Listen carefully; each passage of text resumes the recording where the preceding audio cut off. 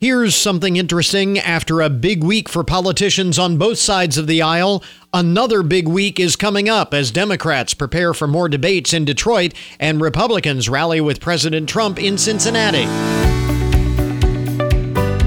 Hi there, I'm Chris Oakes. Welcome to the Here's Something Interesting podcast, where we talk with interesting people with interesting things to say about interesting subjects. And by the way, before we get into today's episode, mention that we are now available on Stitcher, the podcast also available on iTunes, on Google Podcasts and Google Play Music, and on Spotify. So I think we're on just about all of the largest podcasting platforms now. And as we have said before, if you like the podcast, obviously you're listening to the podcast right now, please tell your friends, help spread the word. We're just starting out, but I think we've got a really interesting program, and we would love to get more people listening, so spread the word. We certainly do appreciate it. And now we get to the subject at hand. It has been a big week in politics for both sides, if you pay attention to such things.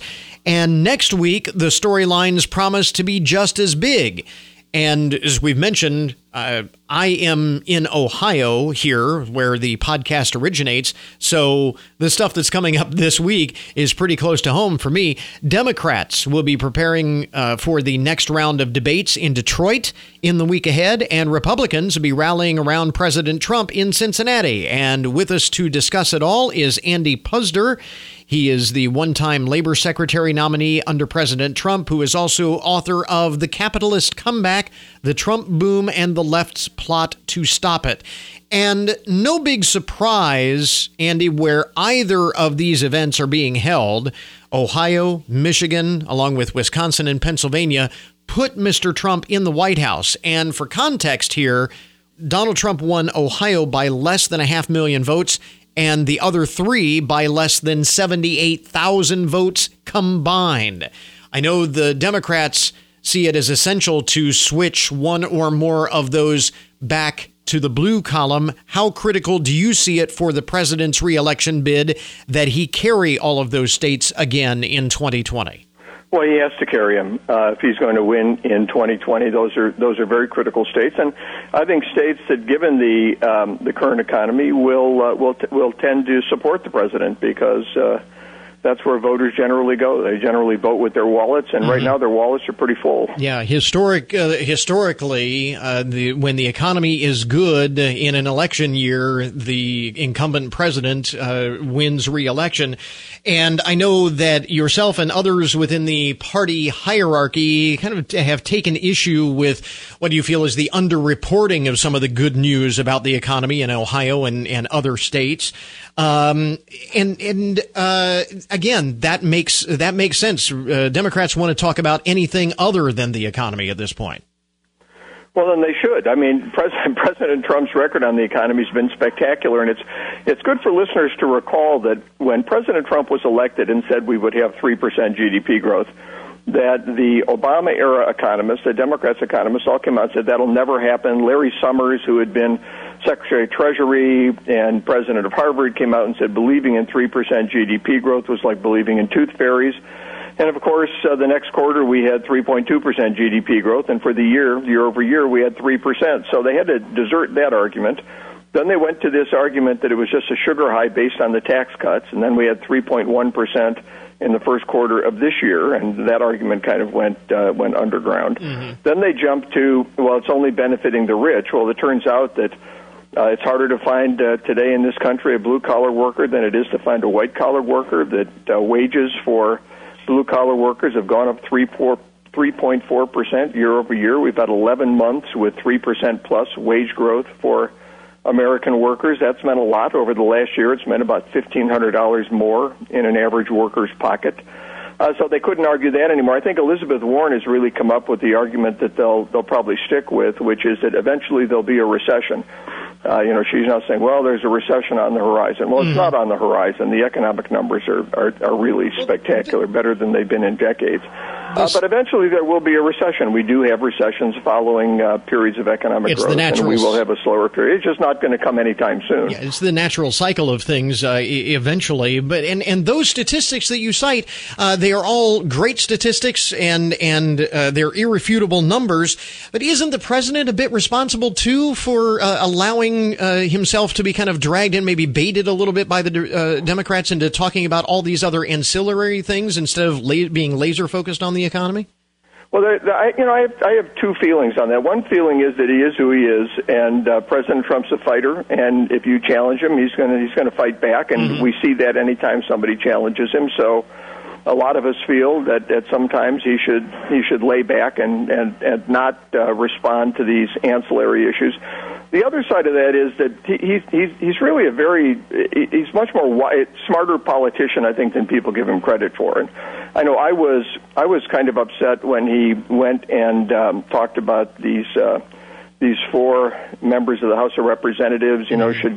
If they don't like it here in America, they should go back to the countries they came from. Right. But it ended up unifying the entire Democratic Party behind these 4 far left, really off the planet leftists. It kind of unified the whole Democratic Party behind them. So in some senses, it may have made political sense to do that.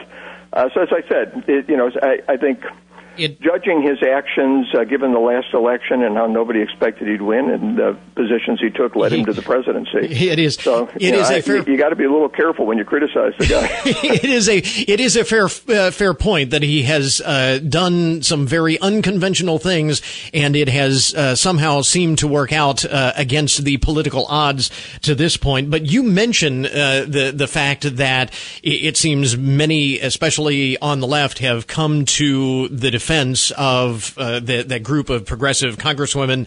They are known as the Squad, AOC and her compatriots there. But I'm wondering if, again, in the larger strategy, there might be a potential downside in that does framing the entire party around those freshman congresswomen, does that make some of the candidates in the presidential race, particularly maybe Kamala Harris, Joe Biden, even Pete Buttigieg, look moderate by comparison? Well, it could, but making those people look moderate is really going to be tough. I mean, you've got them out there. All of them support the Green New Deal. Which would bankrupt the country, and it's an absurd and ridiculous. Even Nancy Pelosi knows it's an absurd and ridiculous proposal. They're all behind Medicare for all, which, by the way, I have to say, I think in this country we do need to figure out how to increase the quality of health care and decrease its cost. But the only thing that will ever do that is competition. Competition is the only thing that ever decreases costs and increases quality. So when you put something in the government's hands, the thing that goes immediately is competition. And so they're all in support of this Medicare for All, which is another disastrous program. It's very hard to paint this group of candidates as anything other than far left. I did think Joe Biden had a shot at kind of taking the middle here and holding himself out as an alternative that wasn't supporting policies that were borderline crazy. But even he's now moved to the left. He's come out in support of things that he never supported at any other time in his political career in an effort to keep up with this trend of his party to go left. It reminds me, many of your listeners are younger than I am, but I remember the election back when they nominated McGovern as the Democratic presidential candidate, and again, it was a big move to the far left by Democrats, and he lost. They got killed, and we had many more Republican presidents up until the time of Bill Clinton. We had far more Republican presidents than Democrats, and it can hurt the party. And I think that we're going to see. I think we could see the same thing this year if the Democrats stay on this far left bent, because the country's not behind it. One other question on the economic side of things that we were talking about just a moment ago, and again, we talk about there is an awful lot of good news economically to highlight and talk about and promote in the president's reelection bid, but there is growing concern among economists. You can't really discount it. Many economists are increasingly concerned about a slowdown coming up in the next year. And when you have an economic slowdown, again, historically, that has been an albatross for president's reelection bid. Can Mr. Trump survive if we do see a bit of an economic turn? Certainly, he can survive. I think he'll survive very well. In this talk about an economic slowdown, maybe we won't have 3% GDP growth this year. I think a number of economists are saying we won't, but there are some who are saying we are. Mm-hmm. But you've still got to remember, we've now had 14 straight months where there have been more job openings than people unemployed. And in June, there were 1.4 million job openings, more job openings than people unemployed.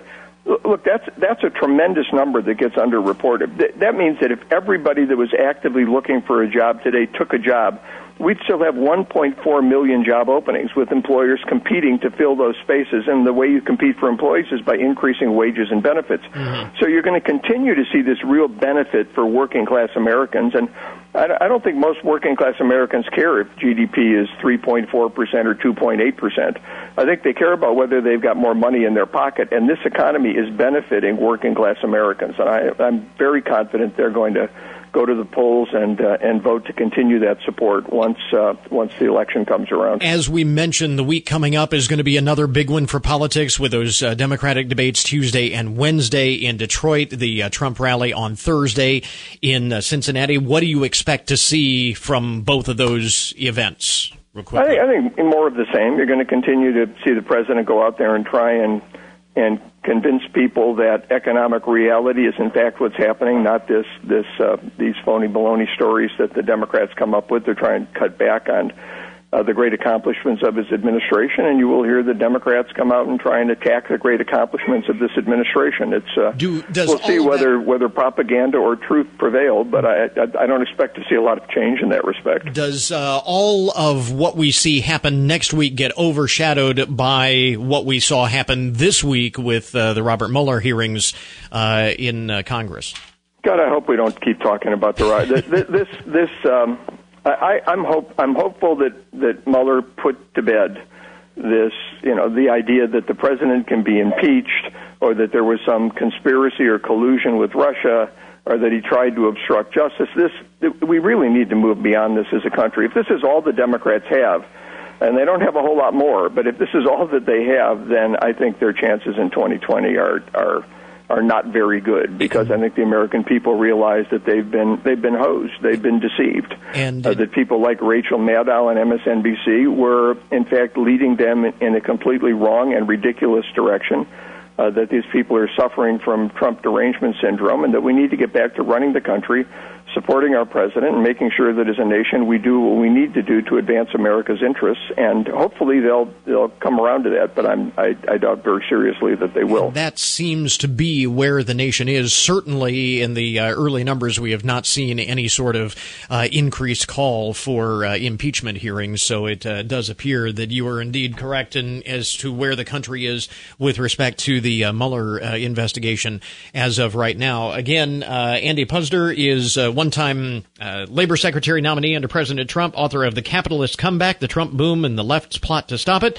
Mr. Puzder, thanks very much for taking the time. We appreciate it. It was my pleasure. Anytime. And, this might be an interesting topic. Maybe we'll work on doing this for a future episode of the podcast. As Mr. Puzder was mentioning, the president seems to be more politically savvy than maybe some people give him credit for. But I wonder how much of that is Mr. Trump's innate ability to tap into something that works politically that nobody else has been able to before, and how much of it is just the fact that he's had good luck with his timing and he's captured kind of lightning in a bottle and come along with the right type of message at the right time to appeal to the right group of people.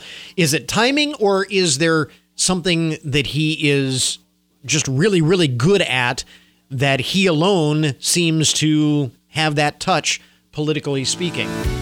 Anyway, it'd be an interesting topic for discussion. Like I said, maybe we'll work on that for a future episode of the podcast. In the meantime, if you find this topic interesting, we can discuss it more on the Here's Something Interesting Facebook page at Something Interesting Podcast. Hope to meet up with you there. I'm Chris Oakes, and if you enjoy the Here's Something Interesting podcast, be sure to subscribe on iTunes, Stitcher, Google Podcasts, and Spotify.